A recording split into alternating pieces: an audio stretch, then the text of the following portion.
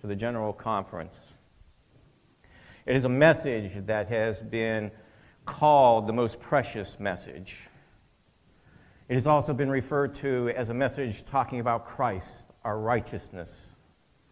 Today, it is known as righteousness by faith.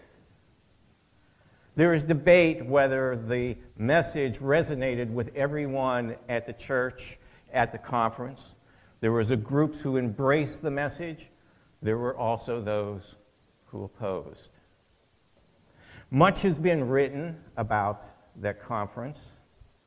Now, at the time, the exact message is not known because they didn't keep minutes from the meetings. So what has been deduced about the message that was called this most precious message has been deduced from the writings of Jones and Wagner and Uriah Smith and George Butler, who were at the time conference president and secretary. The two had been publicly feuding. These two groups had been publicly feuding. There was a lot of different topics that were covered. Some we would look at today, it's like, well, everybody knows this. What's the big deal? Because it's understood as truth. But there were some things that were going on at the time that people were struggling with. As I've gone back and read through the writings of Jones and Wagner, there are 4 things that stood out to me. I would encourage you to read them on your own to see what they say. Be careful of people who try to summarize what somebody else says because they're looking through it through a biased lens, and that includes me. The first that Jones and Wagner put forth was there was something more at the cross than just a legal transaction. This idea that Christ paid the price for our sins is true, but the message didn't end there. They understood by his stripes we are healed. In a similar manner, they understood that what Jesus' ministry was not simply filling some legal obligation to make God happy, but his ministry was about revealing the true nature and character of God, to destroy the works of the devil. The next issue that struck me is they understood that there is only one covenant of redemption. And that was established in the garden the second Adam and Eve fell. The last message that I pulled from that is they had a heated debate over the difference between the covenant at Mount Sinai and the new covenant that Christ ushered in. That debate is not an unusual debate. It raged in the early church. It was the fundamental reason Paul wrote Galatians, was to address the issue in the early church, and it is an issue that will continue to be debated until Christ returns. And that today is going to be the foundation of my sermon. Those of you who know me know that when I hear the word covenant, as Bob would say, Bob and Melba are not here today, but as Bob would say, I'm like the dog who sees a squirrel. I just got to chase it. I hear the word covenant, and I've got to go there. Pray with me. Gracious Heavenly Father, what a wonderful, merciful Savior you are.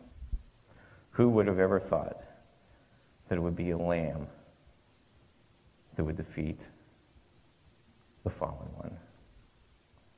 You could have come as many things. You could have come as the lion. You could have come as a bear. You could have come as anything. But you chose the lowly lion, for you are meek and lowly. May the words that are spoken today be your truth, not mine. And I encourage everyone to do what we all should do. Take everything we hear, test the scriptures, and take it to prayer. In Jesus' name, amen. Galatians 3:29. If you are Christ, then you are Abraham's seed and what? Heirs according to the promise. I mentioned earlier in Galatians a dispute had arose over the old and a new covenant. In the church, some Jewish converts were teaching that in order to be saved, you had to be circumcised. Paul vigorously, with a passion that we sometimes cannot understand, refused to accept it and allow it to infect the church. Oh, you foolish Galatians! Who likes to be called a fool? And to be called a fool by your mentor and teacher. But Paul was passionate that the infection could not be allowed because it destroyed the gospel. He goes on then to compare the two covenants, the Mosaic covenant at Mount Sinai and the covenant that Jesus was ushering in, the new covenant. And he compared them. He went back to the story of Abraham. And he compared them to Hagar and Sarah. See, we have to understand the issue of circumcision and what the message of circumcision was. God had promised Abram that he would be a father of many nations. And we read that in Genesis 12. But there was a problem. What was the problem? Sarah was barren. She could not have a child. Abram comes out of her. Time passes. And he's still holding on to that promise. And we begin and we pick up the story in Genesis 15 where Abram is lamenting to God, Lord, you've promised me that I would be the father of many nations. And yet I go childless. Is it going to be my servant Eliezer? And the Lord gave him a powerful promise and said, no, it will be a son, and he will come from your own loins. But time passed. The child was not forthcoming. So Abram and Sarah decided to do something that I'm sure none of you or I have ever done. They decided God needed a little help. And so he goes, and Sarah takes her maidservant. Abram lies with her, and a child comes forth. Some time passes, and God visits Abram again. And this is where he takes Abram and he says, no longer shall your name be Abram, but your name shall be Abraham. And this is where he tells Sarai, your name shall no longer be Sarai, but it's going to be Sarah. And as a memorial for my promise that I gave you, that you will have a child from your own loins, I want you to implement and use circumcision of the male children in all the males in your camp. And this will be the sign of my promise to you. What is that message of circumcision that we need to know and understand? And it's seen in the sequence. Genesis 15, you will have a son from your own loins. Genesis 16, Abram does the human thing. God needs a little help. He tries to fulfill God's promise by his human effort. And in Genesis 17, it says circumcise. And so every time I believe Abram was circumcising a child and circumcising a male, he was reminded how he foolishly thought he could fulfill God's promise by his human effort. This is the message, the difference between the old and the new covenant. The terms of the covenant were fine. The problem was the condition of the human heart. The first promise given to Adam was, I will put the enmity between the seed of the woman and the seed of the serpent. He didn't say, you put the enmity. He didn't say, I need you to do this. He simply made the statement, I am going to do it. Why? Why is it? And this is why Jones and Wagner understood and came to understand that there is only one covenant of redemption. It was established with Adam, and every covenant promise from that point forward, the promise to Noah, the promise to Abraham, the promise at Mount Sinai, the promise to David that there would be a king forever, the covenant of brotherhood, the covenant of salt, the covenant of blood. 16, as I've gone through Scripture, 16 different covenant promises. They all go back to the same thing. It's simply a progressive revelation of how God is going to fulfill that very first promise given to Adam. It's interesting that there was only 2 conditional covenants throughout that history, and man failed both of them. The covenant given to Adam before the fall: you can eat from any tree, you can have the garden, do whatever, enjoy it. Just don't eat from that tree.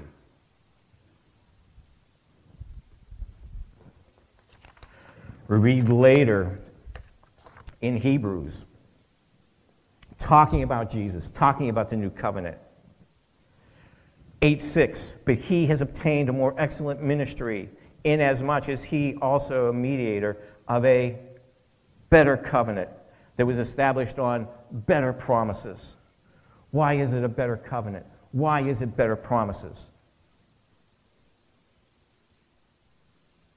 Because it's Jesus fulfilling them.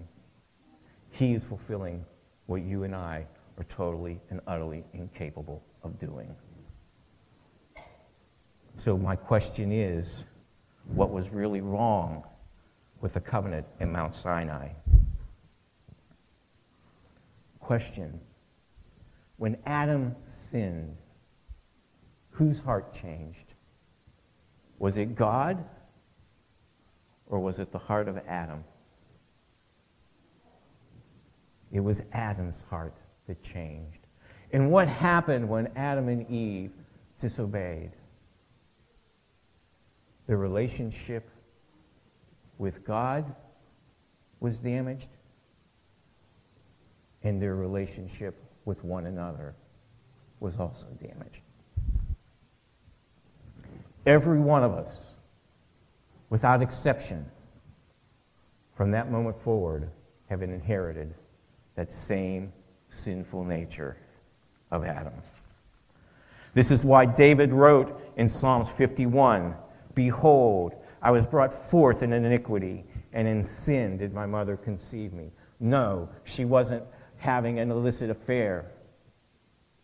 David understood that by nature, you might not like this, we are born children of Satan because our character reflects the fallen nature.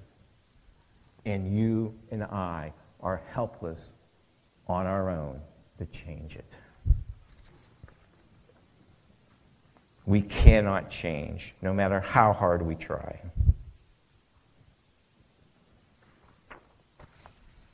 And so the question is, do we understand that? There is a big lie that the vast majority of Christianity has bought into. And you know what that big lie is? The problem was with the covenant, not with my heart. I want you to keep that in mind as we proceed. I mentioned earlier, if you are Christ, you are Abraham's seed and heirs according to the promise. Paul is using the word heir. That's an inheritance. For you see, the new covenant takes in part the form of an inheritance. We read in Hebrews 9:16 and 17, "For where there is a testament, there must also be the necessity be the death of the testator. For a testament is in force after men are dead, since it has no power at all while the testator lives." What kind of covenant is being described? A last will and testament.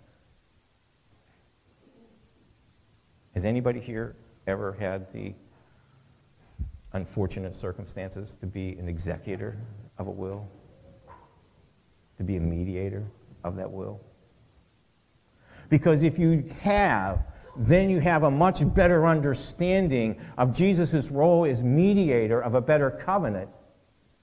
Instead, because when we hear mediator, we think there's two sides opposing, and somehow I'm standing between the two, keeping the two parties apart because they're ready to go into blows, and the mediator is somehow trying to resolve the conflict. But that's not what a mediator of a will does. The mediator of a will sits down and says, what were the wishes of the testator?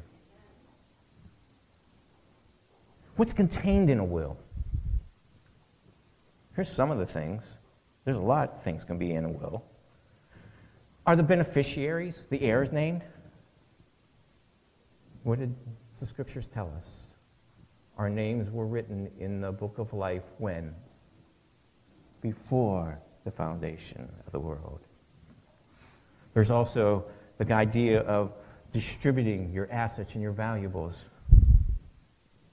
Talks about Noah inheriting righteousness. We talk about imputed and imparted righteousness. It all comes from him. Do you not also make provision for your loved ones, for your spouse, for your children? If I do not go, I cannot send the Comforter. Are you getting a glimpse of why I'm like that dog and the squirrel? I see covenant. And there are so many scriptures that just begin to explode. Excuse me.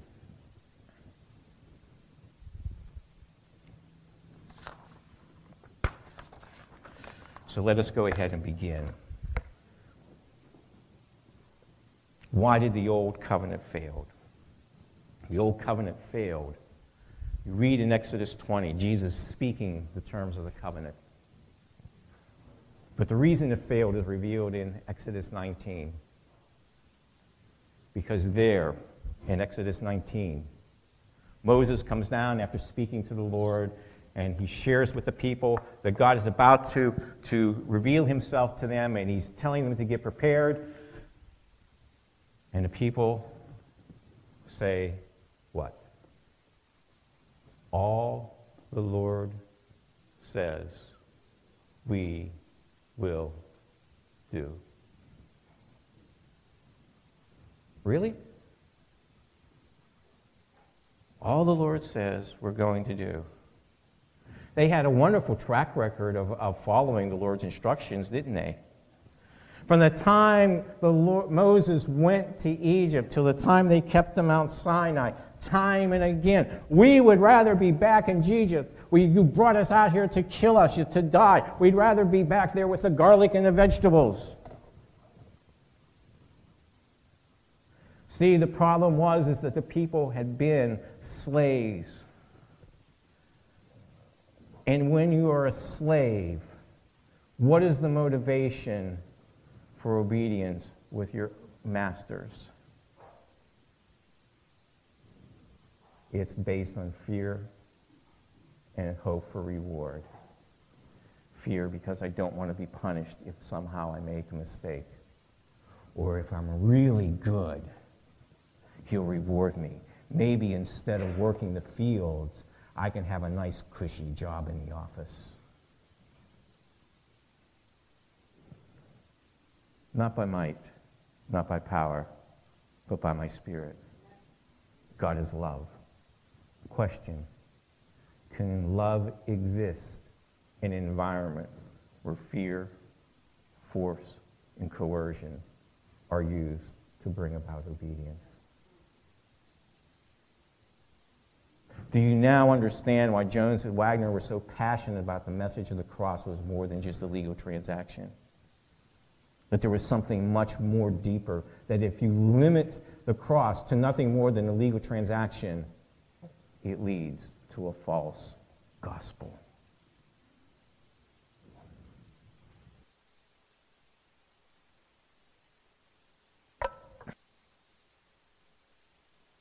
God's desire when he came to Mount Sinai Let them build me a sanctuary that I might dwell among them. We read those words and think, oh yeah, how beautiful. But picture yourself as a slave. All you've known is slavery. And your idea of a God is the idea of the Egyptians, where if a famine occurs or something bad happens, the gods are angry and the gods have to be appeased. So what do? You offer a sacrifice to appease the anger of the god, and hopefully the god will relent and pour out blessings on you rather than some punishment. That was their mentality of the God of Abraham, Isaac, and Jacob.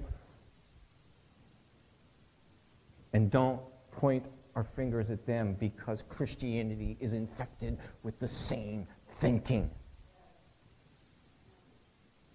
One church turns around and says, we have to sacrifice Jesus at every Mass, every morning, every evening. We need to do it twice on the Sabbath, because that's the only way we can get grace from God, because we have to appease his anger. He's so righteous that every sin just is abhors and he hates it. And the other side is no better. Oh, he died for my sins. I'm okay. He paid the price. Doesn't matter what I do. And understand, Satan doesn't care which side you're on. As long as you're not on Jesus' side, he's happy. Happy as can be.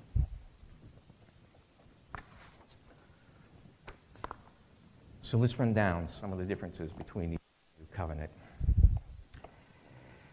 And hopefully, this is actually going to be something new for you that you may not have thought about. The typical list that I've seen, I'm a list guy, by the way. I love lists. And the typical list goes something like this. Well, it was the blood of an animal in the old covenant, and it's the blood of Jesus in the new covenant. You know, it was, you know, the animal that was pure, and it's Jesus who is pure. And these are all good things. They're right. But I'm going to be candid. To me, they're superficial. I'm not diminishing them. And hopefully I can share with you why I think we really should be looking at and some of the things that we should be considering. What is the relationship between God and man? In the old covenant, it is master and slave. In the new covenant, it's a marriage. The bridegroom and the bride. What is the condition of the benefactor? In the old covenant, you're a slave. In the new covenant, you're an heir. You are a child of God. Paul emphasizes this point in Galatians, and I'm going to read very quickly just so that you understand and absorb. Tell me, you who desire, this is Galatians 4:21 through 25. Tell me, you who desire to be under the law, do you hear the law? For it is written that Abraham had 2 sons, the one by a bondwoman, the other by a free woman, referring to Sarah and Hagar. But he who was the bondwoman was born according to the flesh, human effort. He that was a free woman was born through the promise, divine effort, God's work. Which things are symbolic? For these are the 2 covenants, the one from Mount Sinai, which gives birth to bondage, which is Hagar. For Hagar is the Mount Sinai in Arabia and corresponds to Jerusalem, which is now in the bondage of her children. And he goes on to say, but we are children of the promise. When you think of righteousness, what do you think of? In the old covenant, it's my righteousness. In the new covenant, it's Christ's righteousness. What about faith and works? In the old covenant, the faith and reliance is on me, what I do. Tell me, good teacher, what must I do? Keep the commandments. Which ones? You know them. Honor your father and mother. Don't lie, don't murder, don't steal. Oh, I've done all of these things. What did he lack? The new covenant Our faith and reliance is on Christ. If you wanted to summarize Jones and Wagner's message in simplicity, and if you get this, you can just go to sleep right now or do what you want to do. Revelations 14:12, talking about the three angels' message. Here are those who keep the commandments of God and have the faith of Jesus. The human nature.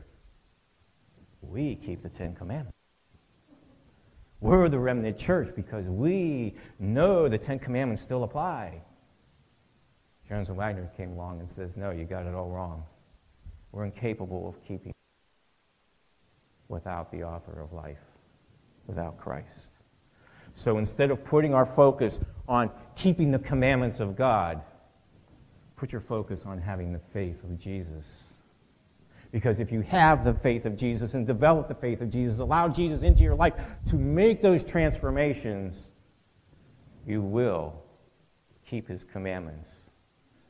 Human nature is to put the cart before the horse. Jones and Wagner was saying we got it all wrong. We got to reverse it.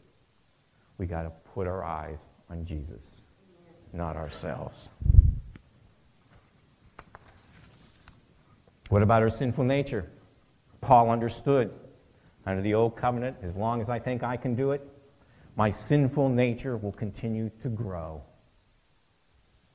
But in the new covenant, my sinful nature dies. What was the purpose of the Ten Commandments? It's kind of a tricky one, isn't it?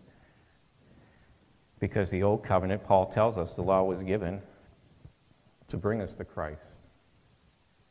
Are the Ten Commandments still applicable? Absolutely. We'll cover that in a minute. Why I believe that is so passionately so. But guess what? In the new covenant, its purpose hasn't changed. It's still designed to bring us to Christ. I don't know about you, but the closer I draw to him, I can't imagine what Isaiah thought when he was taken into the presence of God. I don't think the words can fully express it. How is obedience achieved? The old covenant's human effort. And what will happen with our human effort? We will always fail. But in the new covenant, it's divine effort. I can overcome. I have the choice. God won't make the decision for you. We have to understand that. Oh, give me the Holy Spirit. It's not some Disney magic pixel dust or fairy dust or whatever and stuff. You have to make the decision first.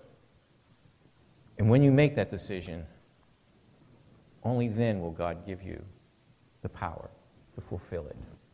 This is why Paul understood it. This is why he wrote to those foolish Galatians, those foolish, fill in the blank. It is no longer I, but Christ in me. What was the motivation for their obedience? Again, they had a slave mentality, hope for reward, fear of punishment. New covenant, motivation is summed up in one word. And what is that word? Love. See, when you're under the slave mentality, you look at the Ten Commandments and you look at all of God's instruction and you see them as imposed. I have to do them, or if I don't, I'm going to be punished. But when you look at it as the basis of healthy, vibrant, loving relationships, as love, when you love someone, you're going to be faithful to them. When you love someone, you're not going to lie, you're not going to cheat, you're not going to steal, you're not going to commit adultery, you're not going to do those things.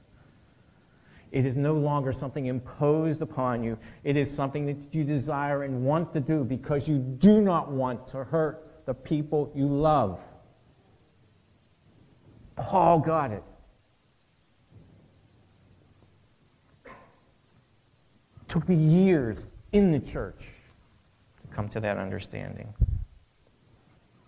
Thanks to my precious wife.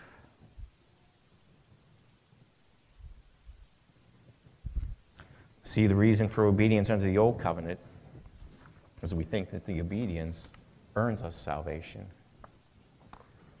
In the new covenant, it is the fruit of salvation. What about our inheritance? We've talked about it. The sinful nature from Adam. In the new covenant, Nicodemus, do you not understand? A man must be born again.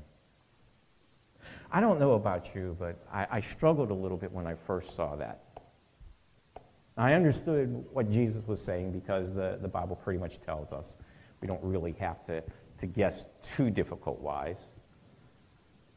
But I asked myself, Nicodemus was supposed to know this. So where is it in the Old Testament? And you know, with computers and mobile phones and all these other little handy gadgets you can do, and you can type in and do word searches and search the entire Bible. And the only place I could find the words born again was with Nicodemus. Why was Jesus telling Nicodemus he should know these things? And it suddenly dawned on me. Don't look for the word. Look for the principle. And the Old Testament exploded. Psalms 51. Blot out my transgressions. But he didn't stop there, did David? Create in me the clean heart.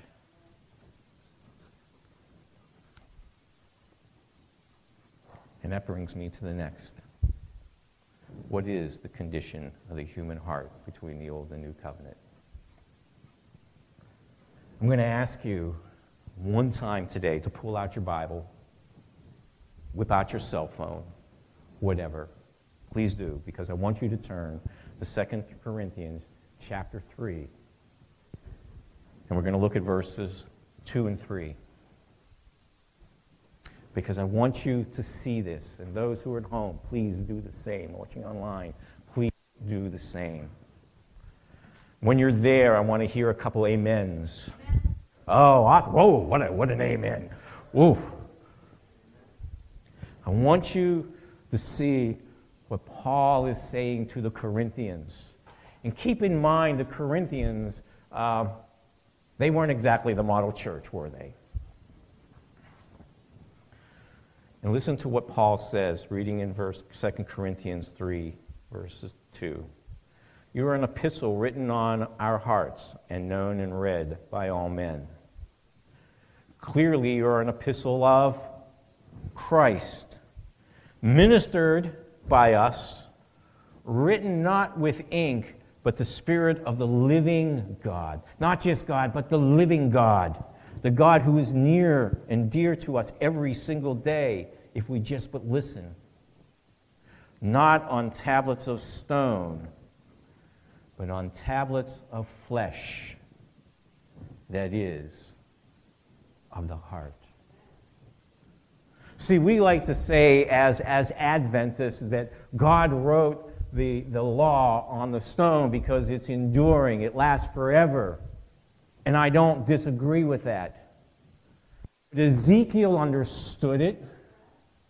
I'm going to take your heart of stone and I'm going to give you a heart of flesh. Paul understands it, that stone represented the condition of my heart, of all of our hearts towards God. And only He can change it. The second you think you can do it, you have put yourself back under bondage. This is why Paul referred to the Mosaic covenant as a covenant of slavery, of bondage. Not because the commandments were wrong, but because the condition of the human heart is what's wrong. The commandments are not our enemy. God is not our enemy. Satan and our fallen nature is our enemy.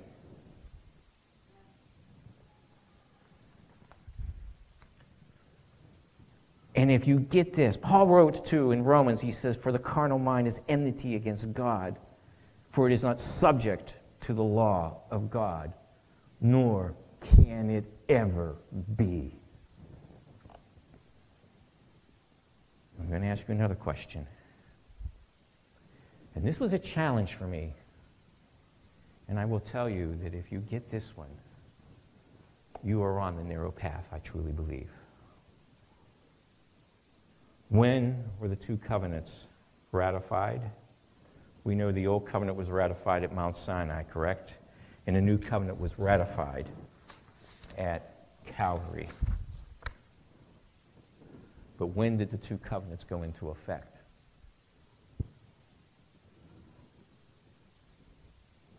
See, and this is true. I've read so many books, so many articles, so many white papers on covenants. When I started studying covenants years ago, it was like, it just got me.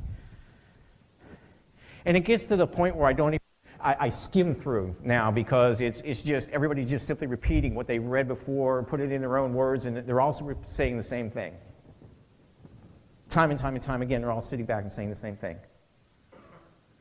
Well, the new covenant didn't occur until Jesus died on the cross. See, the Bible even says so. This is because when we think of covenant, we think of covenants as being time-based, situation-based. But see, the covenants, as Paul just pointed out, represent the condition of the human heart. So when did the old covenant begin? The moment Adam and Eve sinned. When was the blessings of the new covenant made available? Are you ready? Same moment. And you may sit back and say, Joe, you're absolutely nuts. You're absolutely crazy. Prove it to me from scriptures. Tell me, was Enoch translated and taken to heaven? Was Moses resurrected before the cross? Was Elijah taken to heaven before the cross? See, we have this little thing in Jude where you see Michael the archangel, who I believe is Jesus, because he's the only one that can resurrect, disputing with Satan. And I can picture, we're not told with the details of the argument, but I can just picture what's going through Satan. You can't have him. You didn't let him go into the promised land because he dishonored you. You yourself made that decision. You kicked me out of heaven because I didn't keep the law. You can't let him in. It's not fair. And by the way, you haven't died on the cross yet.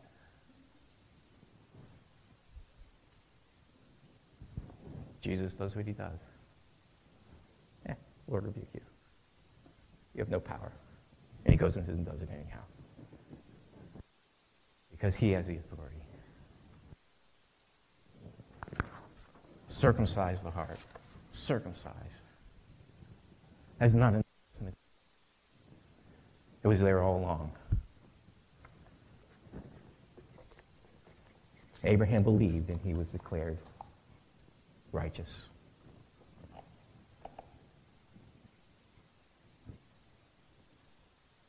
So I have a question for you. I want you to give this some thought too. Don't just rush to it. When you think of the Ten Commandments, what do you think of? Do you see them as an arbitrary set of rules that operate like man's law, which if you break, it requires God to punish you? And of course, remember, in man's law, you can only get punished if you get caught. Or do you see them as the basis of healthy, vibrant, loving relationships, which if broken requires grace and repentance to heal and restore the relationship? And as you contemplate that, let me read to you a couple statements from those Old Testament prophets. Jeremiah, speaking of the new covenant, and specifically speaking about the covenant at Mount Sinai, he says, "Not according to the covenant that I made with their fathers in the day that I took them out by the hand and led them by the land out of Egypt, my covenant which they broke, though I was as a husband to them. Isaiah earlier declared, "For your maker is your husband." One of the things that I thought was fascinating is that the Bible scholars who delve into covenant principles understand that the Jewish marriage ceremony had two parts. There was a marriage contract, marriage ceremony, and then there was the actual wedding, and there was time in between. And the punchline always was that the father set the wedding date because the groom might get a little too anxious for the wedding night and skimp on some of the preparations. So when you hear Jesus say, "No one knows the day or the hour but the Father," I believe he's making reference to that principle revealed in the marriage. When you think of wedding vows, what comes to mind? You are committing yourself to love, to honor, be faithful, and to serve one another. Is that not? Wow, I didn't hear an amen on that one. That's what I think of. So my question to you today now is that as I try to wrap this up, can we find those principles of the new covenant in the Ten Commandments? Are you ready for a journey? I hope so. Many in wedding vows, you are committing yourself to that person with all your heart, all your soul, all your mind, all your body. What is the first commandment? You shall have no other gods. That is being faithful to God, every aspect of your being. The second commandment is don't worship idols. Well, how do we typically worship? We let our eyes, our body. I grew up in a church where we bowed and kneeled to idols. Be faithful with your body. You committed yourself to one person. What is the third commandment? Respect. Don't take my name in vain. Name reflects what? Character. Don't diminish your spouse with your words. Be faithful with your words. Be faithful in your deeds. And can any marriage survive if the husband and wife don't spend time together? Sabbath.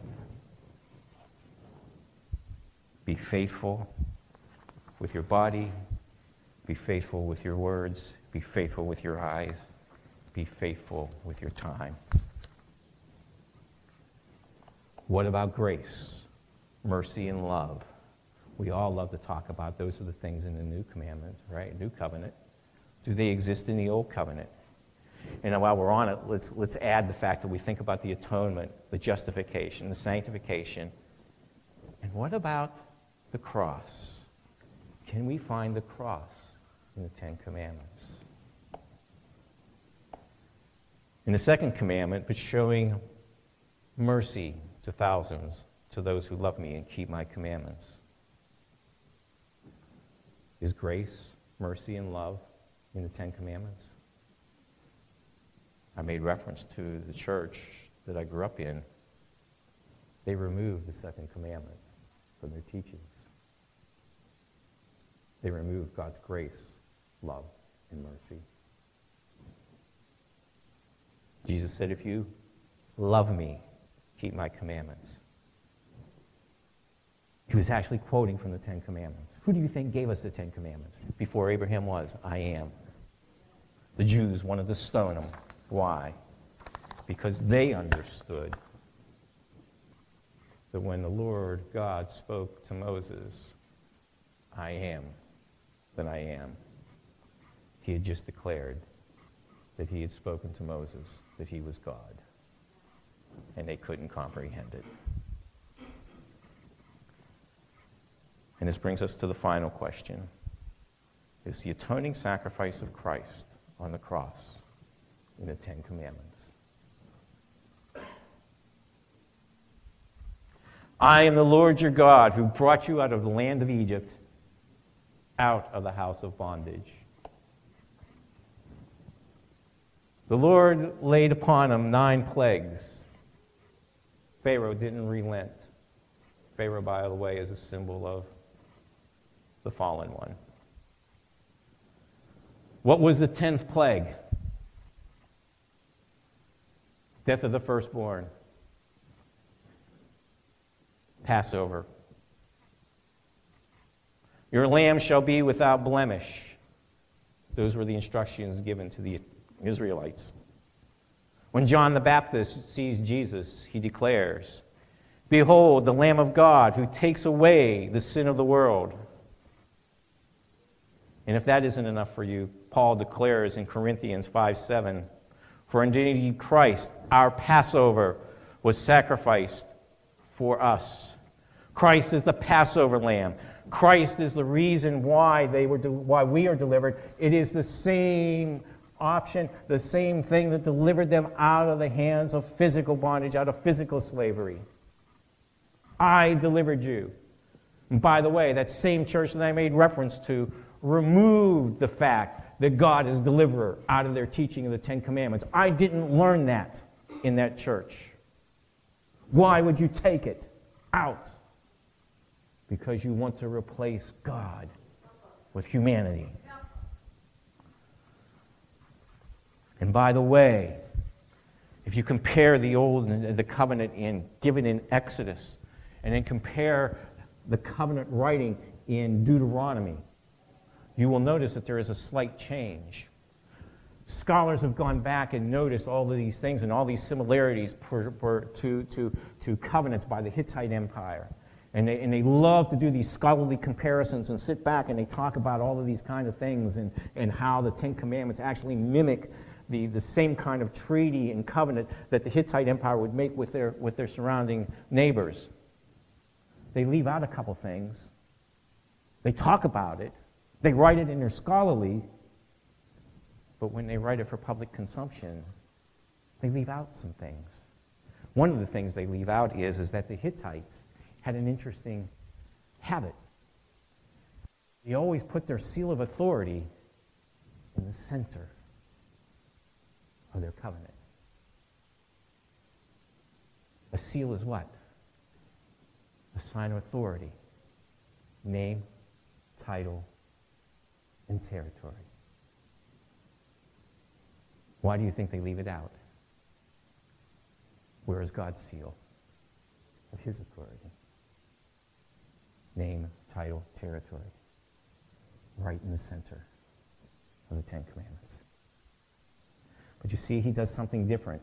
Where in Exodus, see back then too, if you broke covenant, and then we sit down and renew covenant, I, as a superior, had the ability to modify, to amend the covenant. And this is exactly what God does. And so where in Exodus the Sabbath was given, remember me as creator. Well, if that's not enough for you, and remember that you were slaves in the land of Egypt, and the Lord your God brought you out from there by a mighty hand and by an outstretched arm. Therefore, the Lord your God commands you to keep the seventh-day Sabbath. And by the way, in Exodus 31, the Sabbath was given as a sign to remember I who sanctifies you. So you see, when someone turns around and says the 10 Commandments foolishly, hopefully with ignorance and not with intended malice, the 10 Commandments were done away with, either in part or in whole. What they're doing is doing away with the cross. So the next time somebody challenges you on that, you might want to share that with them. But remember, don't be haughty about it. It's so easy to do, so easy to fall into. So I leave you with this. Psalms 51. David didn't ask for just one. He asked for 2 things from God. Blot out my transgression, there's the legal. But then he said, create in me the clean heart, because I do not have the power to do it. I was born with a sinful nature. I didn't ask for it. It's what I inherited. So you fix it, because you're the only one who can. The message of circumcision. We cannot fill God's promise by our own human effort. The moment you do, you put yourself under bondage. We were born with a heart of stone, because the carnal mind is enmity against God, for it is not subject to the law of God, nor can it ever be. But through Christ, we have been given a heart of flesh. Galatians 2:20, I have been crucified with Christ. It is no longer I, say it with me, but Christ lives in me. And that life which I now live in the flesh, I live by faith in the Son of God. Not me, not my works, his work, because he loved me and gave himself for me. Our motivation is no longer fear, force, coercion. It is motivated by love and service to one another. Gracious Heavenly Father, we just give you all the honor, all the glory. I think of the music today that was given to us, and all three are favorites of mine. I know you had a hand in it, choosing it, to give me strength and courage to deliver the message that came through Paul that you have given to us today. Let us never, ever look upon ourselves as being righteous in anything, because we are filthy rags. But let us look upon and gaze upon that wonderful, merciful Savior, who by his stripes we are healed, who willingly gave up all of the glory in heaven, not just to come down and die for us, but to show us the true nature and true character of God. For I and the Father are one. If you've seen me, you have seen the Father. And if that isn't humbling enough, you have declared yourself husband to us. You have forever united yourself with humanity.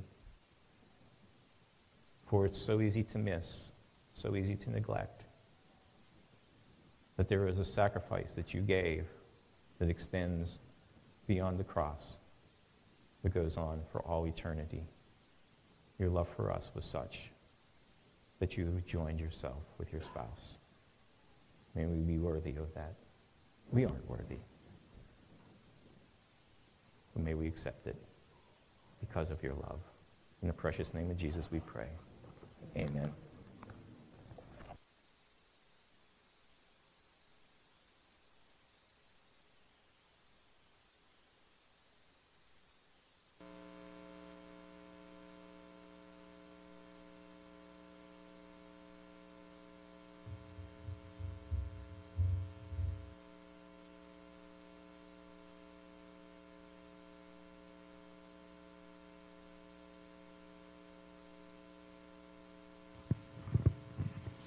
We'll sing together to end our service this morning. Jesus paid it all. Join us as we sing.